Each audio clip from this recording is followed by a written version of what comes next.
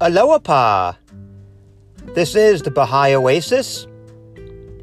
My name is Danny. And yes, we are making a third episode for this week. It is Friday, the Day of Independence, the 16th of July, 178. Normally, we release episodes on Mondays and Thursdays, but once in a while, I may be inspired to do another podcast during the week. And so this morning, I was reading a very inspirational writing from Baha'u'llah, which prompted me to do this extra podcast this week. There are a few apps out there that send daily notifications for readings, hidden words, and different things from the Baha'i writings. And so I want to share this reading with you. It comes from the Tablets of Baha'u'llah, Tablet of the World to be exact, page 7. O friends, it behooveth you to refresh and revive your souls through the gracious favors which in this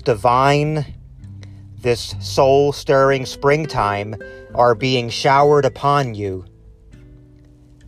The day star of his great glory hath shed its radiance upon you, and the clouds of his limitless grace have overshadowed you. How high the reward of him that hath not deprived himself of so great a bounty, nor failed to recognize the beauty of his best beloved in this, his new attire. Watch over yourselves, for the evil one is lying in wait, ready to entrap you.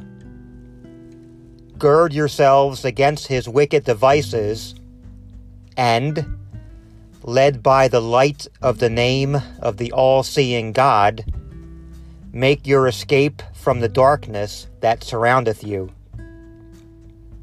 Let your vision be world-embracing, rather than confined to your own self. The evil one is he that hindereth the rise and obstructeth the spiritual progress of the children of men. Such a beautiful passage from Baha'u'llah, Tablet of the World. And so I wanted to share that with everybody on this Day of Independence, this Friday. And I hope you have a wonderful, blessed weekend.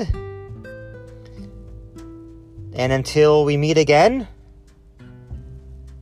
love one another and be kind.